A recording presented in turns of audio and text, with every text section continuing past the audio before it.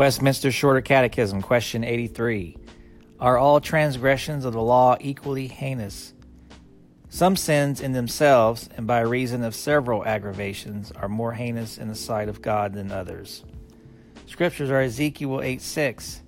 He said furthermore unto me, Son of man, seest thou what they do, even the great abominations that the house of Israel committeth here, that I should go far away from my sanctuary, but turn thee yet again, and thou shalt see greater abominations.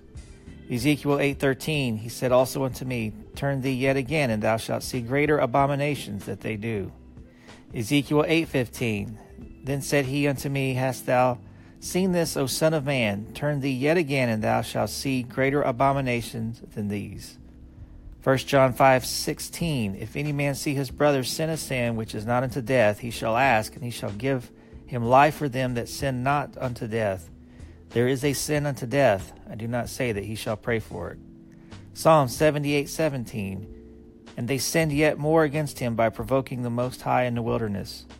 Psalm 78:32, for all this they sinned still, and believed not for his wondrous works.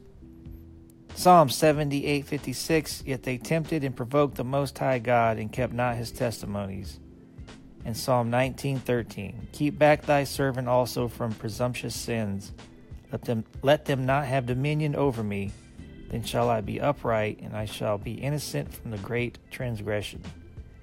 This concludes the reading of Westminster Shorter Catechism, question 83, brought to you by thereignofchrist.com.